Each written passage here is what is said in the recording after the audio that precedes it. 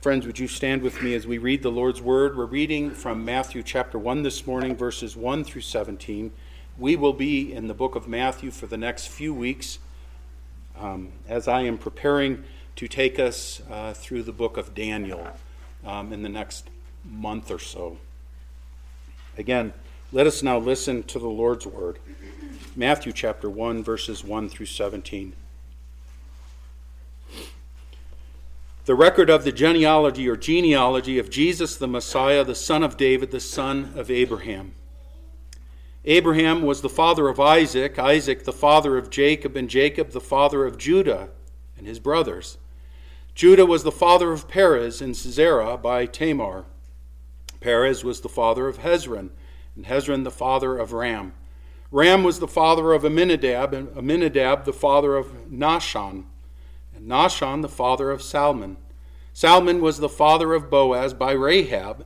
Boaz was the father of Obed by Ruth, and Obed the father of Jesse. Jesse was the father of David the king. David was the father of Solomon by Bathsheba, who had been the wife of Uriah.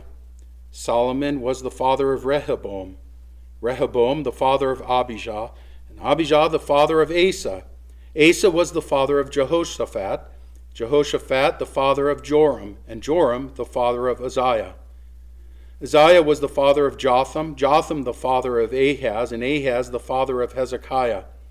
Hezekiah was the father of Manasseh, Manasseh the father of Amon, and Amon the father of Josiah. Josiah became the father of Jeconiah and his brothers at the time of the deportation to Babylon. After the deportation to Babylon, Jeconiah became the father of Shealtiel, and Shealtiel the father of Zerubbabel, Zerubbabel the father of Abihud, Abihud the father of Eliakim, and Eliakim the father of Azor. Azor was the father of Zadok, Zadok the father of Achim, and Achim the father of Eliud. Eliud was the father of Eleazar, Eleazar the father of Matthan, and Matthan the father of Jacob.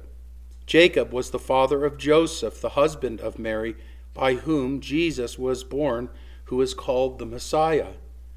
So all the generations from Abraham to David are 14 generations, from David to the deportation to Babylon, 14 generations, and from the deportation to Babylon to the Messiah, 14 generations.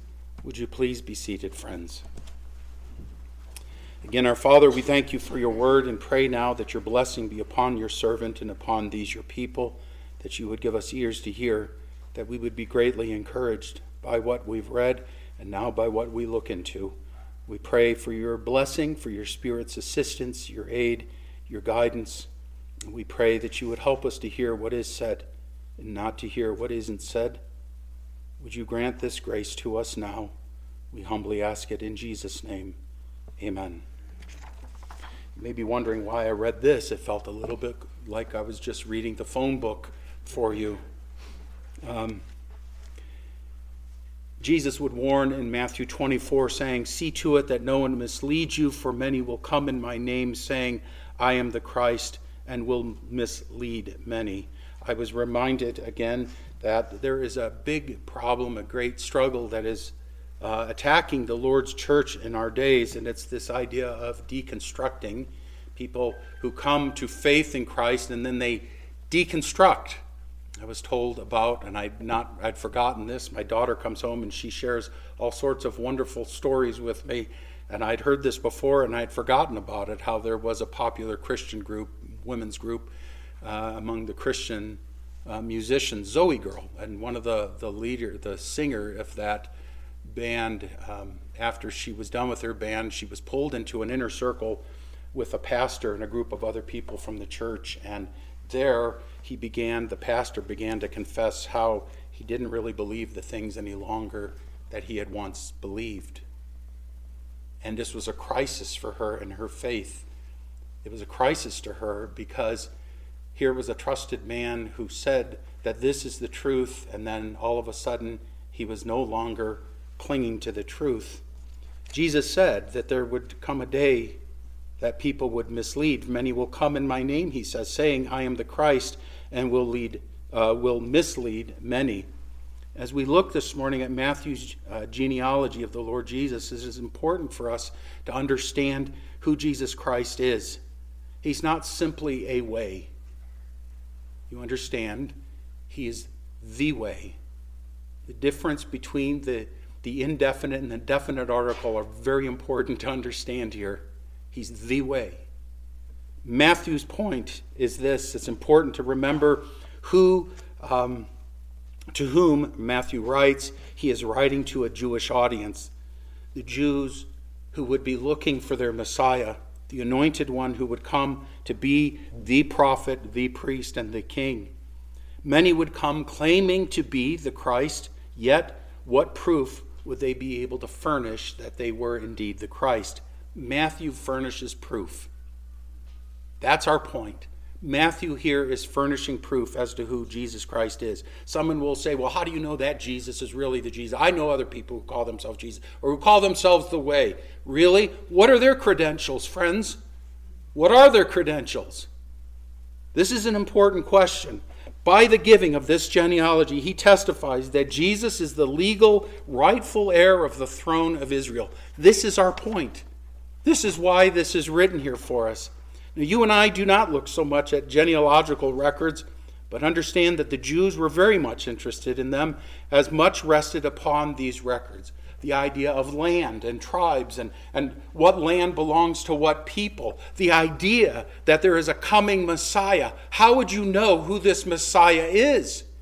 And in our day, we are very much consumed with our feelings on things, our experiences of things. Well, I think he's a Messiah because I just feel like he's a Messiah. That's not good enough. How many of you remember the French Guiana and Jim Jones?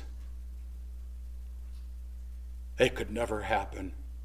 It's happening every day, friends. What are the credentials of these people who say, I'm the way, I'll get you to God?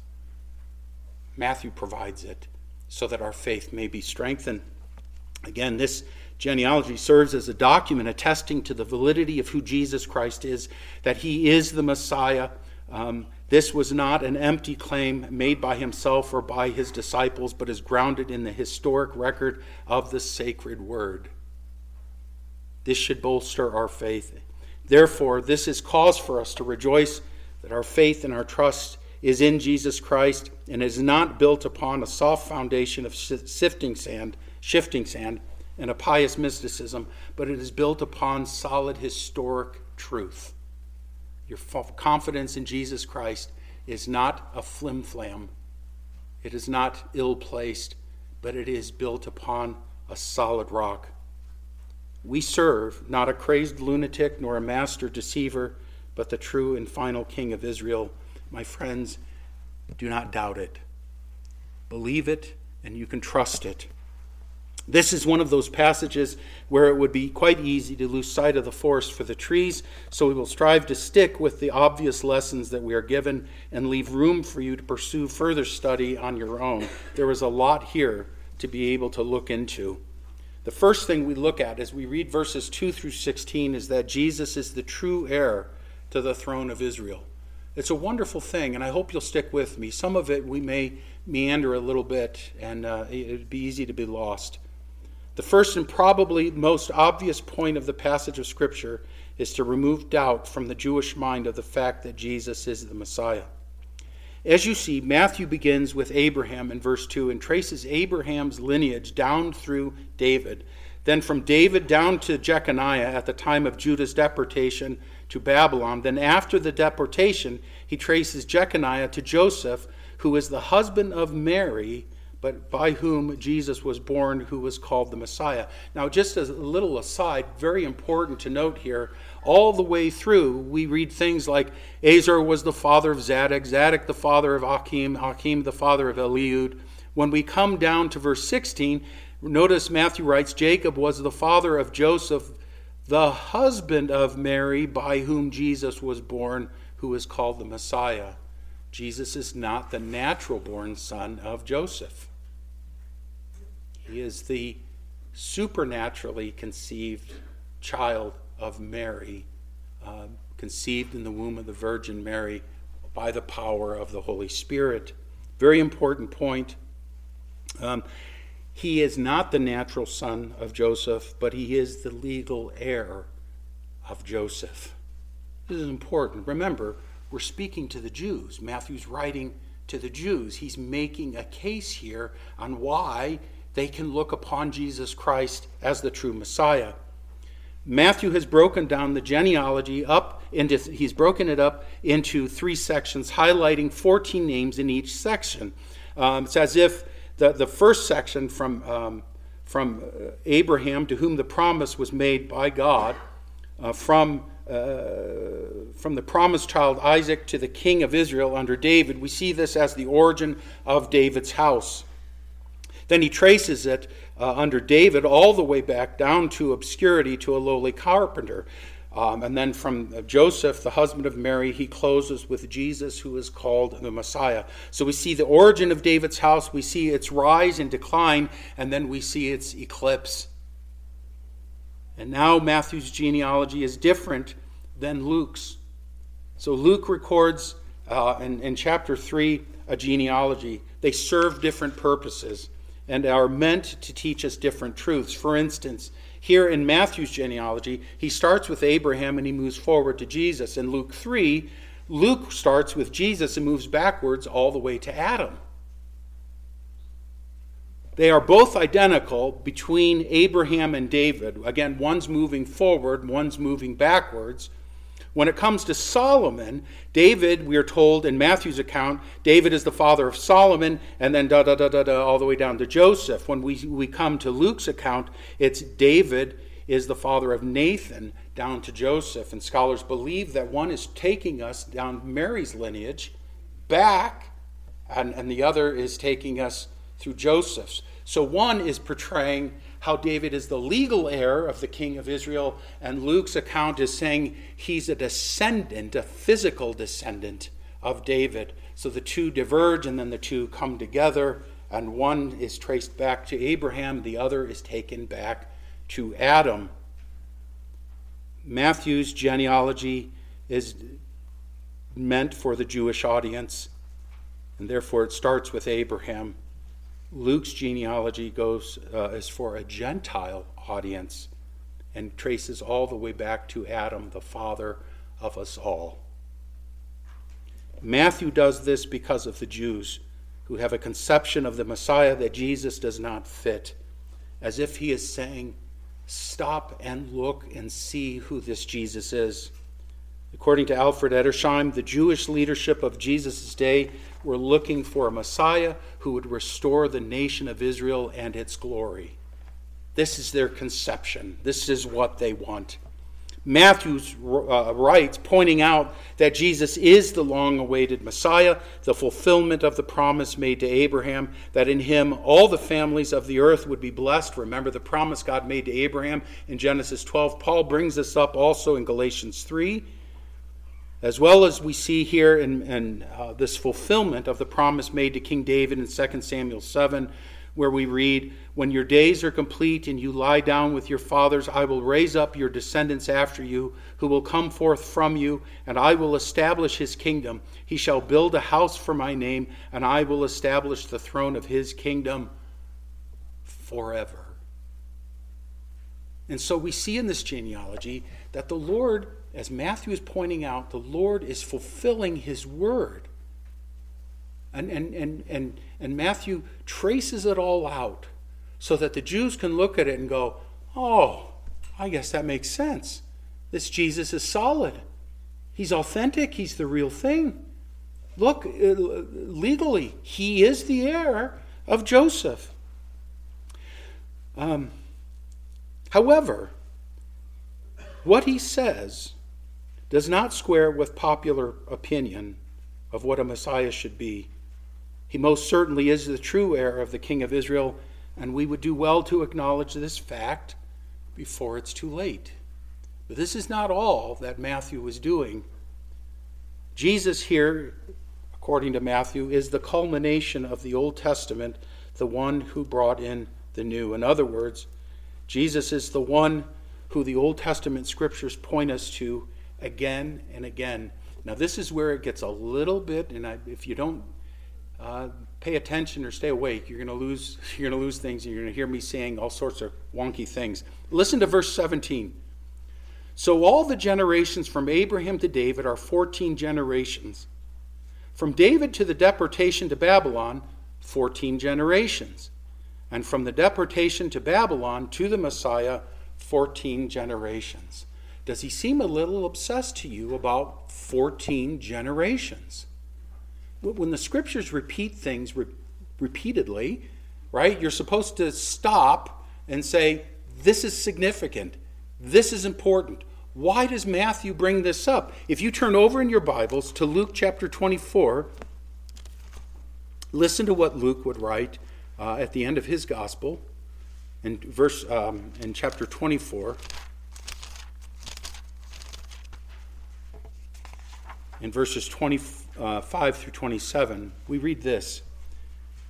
And this is speaking of Jesus to his disciples on the road to Emmaus. And he said to them, O foolish men and slow of heart to believe in all that the prophets have spoken, was it not necessary for the Christ to suffer these things and to enter into his glory? Then beginning with Moses and with all the prophets, he explained to them the things concerning himself in all the scriptures. One of my favorite verses, because it's a key to understanding the Old Testament. Who was the great enemy of Israel during the days of the Philistines? It was Goliath, wasn't it? How easy, and how many times have you heard sermons about David and Goliath and overcoming your Goliaths? You realize that the story of David and Goliath, and while I'm sure and I'm quite convinced there are lessons to be taken away from that passage of Scripture, you understand that the message of David and Goliath is that a little shepherd boy from Bethlehem comes and defeats the great enemy of God's people. Who does that sound like? Who's the shepherd boy who comes from Bethlehem and destroys the great enemy of God's people? It's Jesus Christ, who comes in meekness and what would be perceived as weakness of dying on a cross, and he destroys what? The works of the devil. And so Jesus is pointing out that the whole Old Testament actually is pointing to me. I'm the Jesus. This is why I believe that pictures of Jesus are verboten, because you can't encapsulate the Almighty. Even the whole Old Testament, 39 books, are not enough to give us a complete picture of who Jesus Christ is. That's why a picture of him would diminish the one who's infinite. You can't do it. And so as we look at this, and then we look at this verse 17 from Matthew, so all the generations from Abraham to David are 14 generations. From David to the deportation to Babylon, 14 generations. And from the deportation to Babylon to the Messiah, 14 generations. It's obvious that Matthew means to emphasize the number 14. He uses the number 3 times in our verse 17. To the Jew, numbers are quite significant. Numbers are always significant in biblical literature. In fact, we fight a lot about numbers in the book, in the scriptures. Doesn't mean that the numbers aren't literal. At times they are literal. For instance, the days of Noah's flood, it rained 40 days and 40 nights. How many days did it rain? 40 days and 40 nights, just what it says. How many days did the Israelites wander in the wilderness? For 40 days. And then when they didn't trust the Lord, they got stuck with 40 more years, right? A year for each day that they wandered in the wilderness. 40. How many days did our Lord fast in the wilderness? 40 days. And what about the number 12? How many sons of Jacob were there? 12. How many disciples were there? 12. How about the number 3? The number 3 carries with it the idea of fullness or completeness. How many persons is in our one God? 3. Father, Son, and Holy Spirit. By the way, one God, 3 persons, the same from all eternity. Each playing a different role in the Godhead, but there's one God. We don't worship 3 gods. There's a Trinity. Isaiah's vision, how many times did the seraphim say, holy? 3 times. Holy, holy, holy. The Aaronic blessing. How many times is the Lord's name invoked? 3 times. 3 times.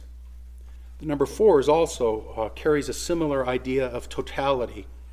We read in the scriptures in Daniel 8 about the 4 winds, or in Jeremiah 49, the 4 ends of heaven, or in Daniel 11, the 4 points of the compass, or in Revelation 7, 4 angels standing at the 4 corners of the earth.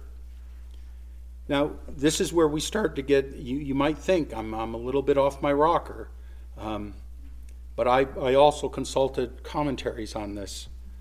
If 3 and 4 both carry the idea of fullness, what about the number 7?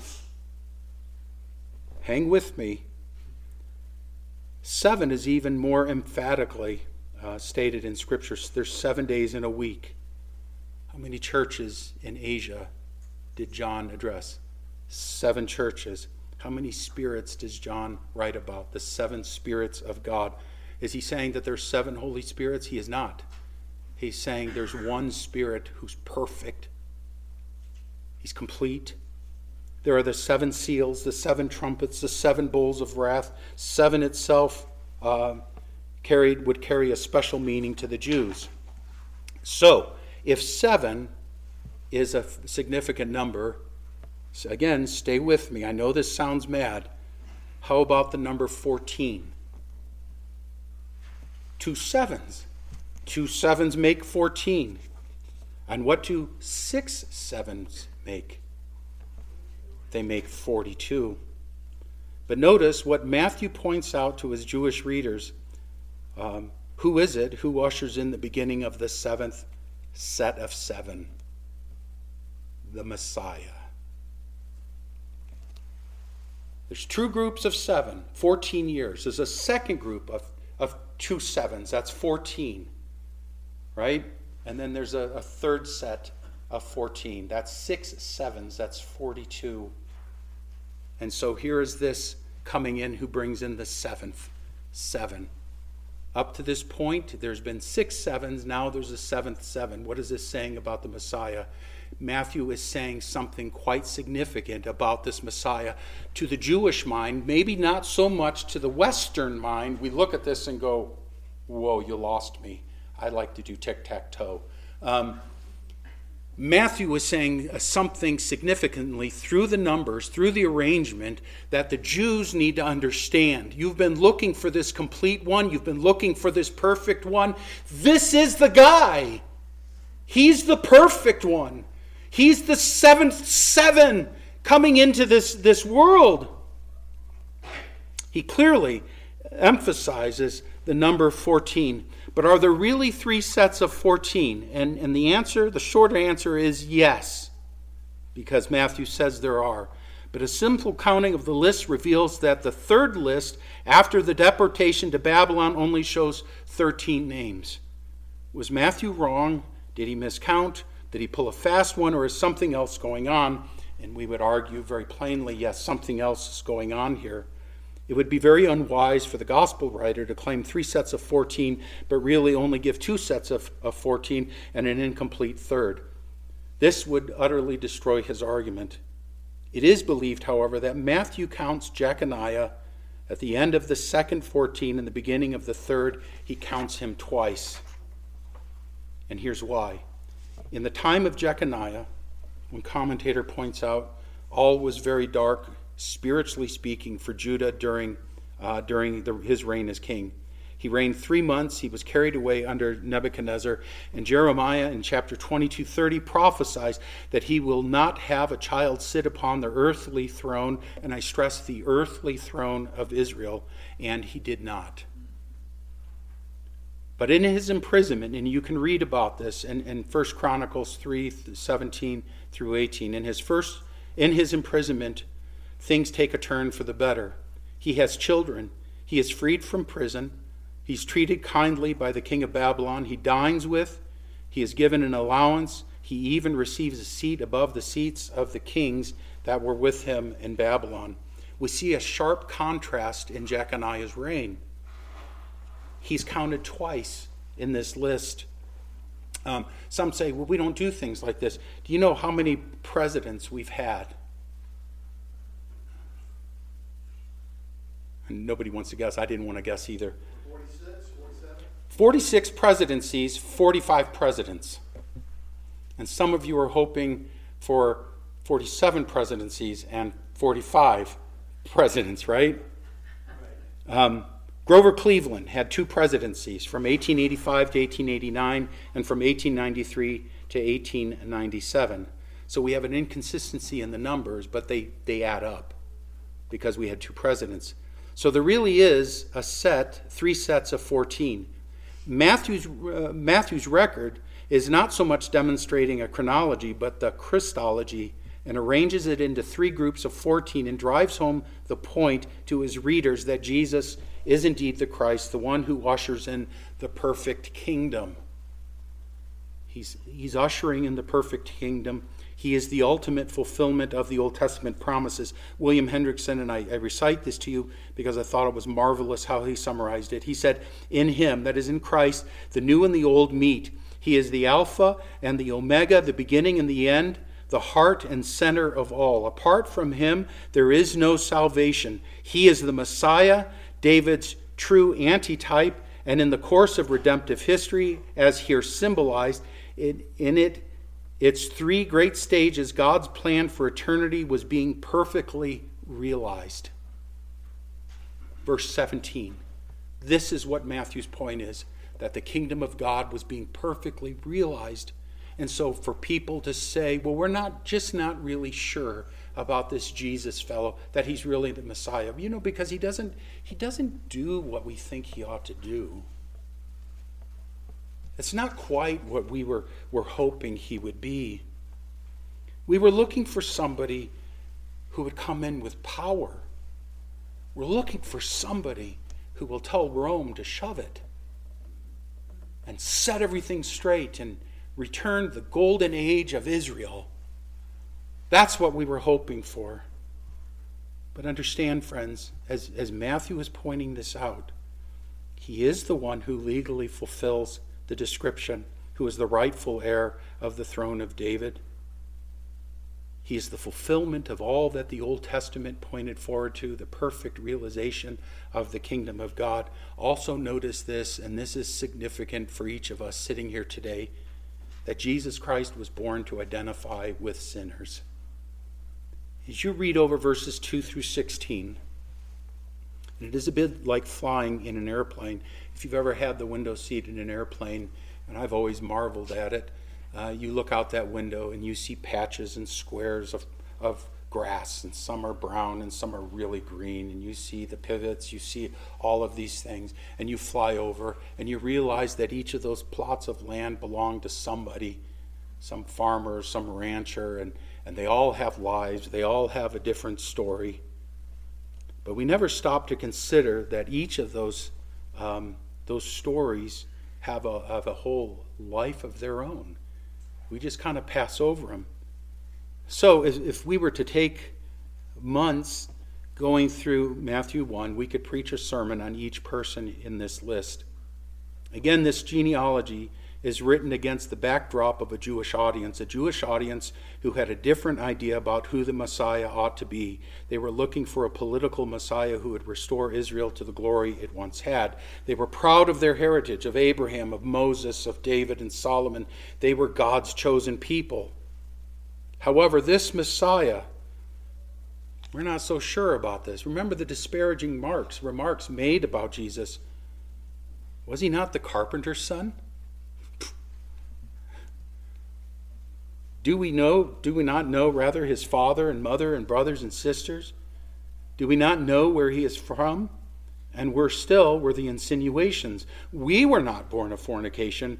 One Father have we, even God, as if to imply that Jesus was the product of a fornicating relationship. And they would say in John 8, are we not correct in saying you are a Samaritan and you have a demon? Jesus did not fit their preconceived ideas. There is no doubt, however, of his lineage, of his being the Messiah. Matthew makes it very clear, friends, that the Jews do not have anything to boast about as far as lineage is concerned, and 2, Jesus came to identify with sinners, not the righteous. Friends, if I were writing a genealogy and I were going to try to convince the world that Jesus was the Messiah, I would have left out all the parts about the skeletons in the closet. When you want to put your best foot forward, you don't share about the skeletons in the closet. And Matthew clearly records the skeletons in the closet. Briefly, these are pride killers.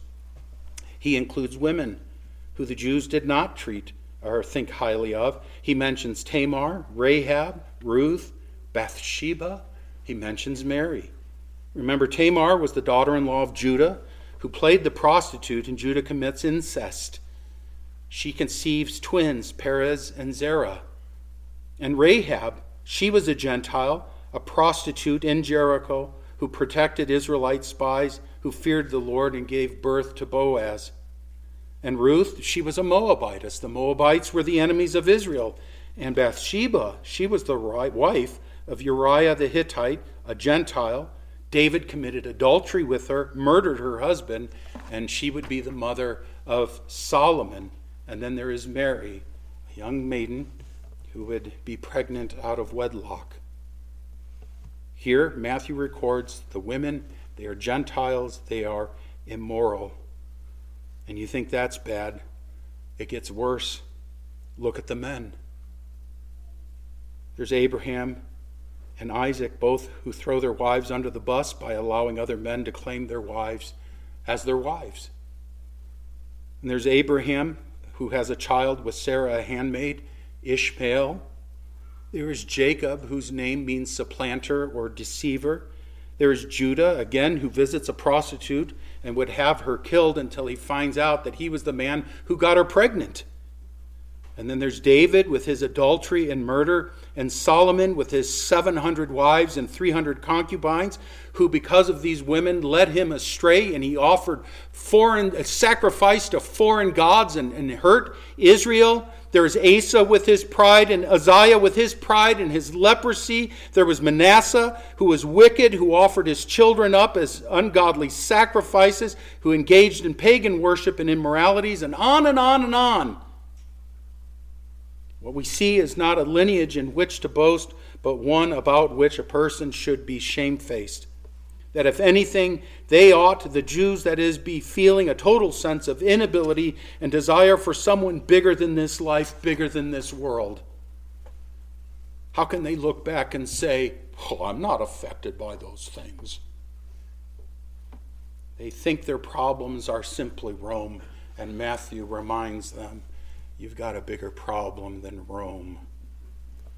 You are sinners. You are descended from sinners, and you are under the wrath of God. And Jesus Christ came into this world at just the perfect time to deliver the likes of you from death and judgment. That's what he points out to them. He's the Messiah, the rightful heir. He's the Savior of sinners. He is everything that we've been looking for, and it culminates in him. This is why, my friends, Jesus Christ has come, because of an amazing love for his people. And Matthew's point is simple. Stop looking. He's here. Believe. Believe upon him. He is the end of the list. The one who has come in fulfillment of these promises, who comes and is a blessing, who comes and conquers a people's rebellion, who comes and establishes a kingdom, who comes and is reigning. He is the one who had glory before the incarnation. He did not need an earthly visit as if he needed anything. He came, my friends, for you and me. He came for you and me. He has identified himself with us that he might redeem us from our lost condition. The Jews needed and need this Messiah. And we need this Messiah. This is why we celebrate the incarnation, the taking on of human flesh. Of course, we don't just celebrate it, do we, once a year? we celebrate it every Sunday. We celebrate the resurrection every Sunday because by his resurrection, he justified us. We've been declared right with God through what Christ Jesus came to do. My friends, if you've not rested in Jesus Christ, I would be a fool to think that just because you come to church, you're a Christian. Martin Lloyd-Jones reminded his congregation, reminded his students that you should always preach the gospel to the church. You should never think that everyone sitting in church is a believer in Jesus Christ. And as we're seeing that it's very easy to put on an appearance of Christianity and still have a heart that's very far from resting in Jesus Christ. You're disciplined, you work hard, you give, you do all of these things, but you have not yet come to rest in the one who gave his life for sinners. Apart from the atoning blood of Jesus Christ, there will be no and is no forgiveness of sins. All of the sacrifice, all of the deeds done in earnestness will never amount to enough to make you right with God. And in this table and in this sacrament, we see, we witness that one came in our place to do what we could not do. And I would urge you, if you have never put your faith in Jesus Christ, today is the day. He will not disappoint you, and you will never find a Savior beside him and other than him. Let's pray. We thank you again, O Lord, for your word, and thank you for those men who have gone before, who have studied these things, and who help us even now to understand them. I pray, Lord, that we would rejoice in Jesus Christ, that we would love him, that we would trust him, and that we would stop looking and we would see that he alone is the true Messiah, the rightful heir of David's throne, the one who was the fulfillment of all that the Old Testament pointed to, the one who came to identify with the sinners as we are. Thank you for your love for us. It is not what we have done for you that we boast about, but rather, Lord, it is what you have done for us. That is our boast, and so we praise you for it.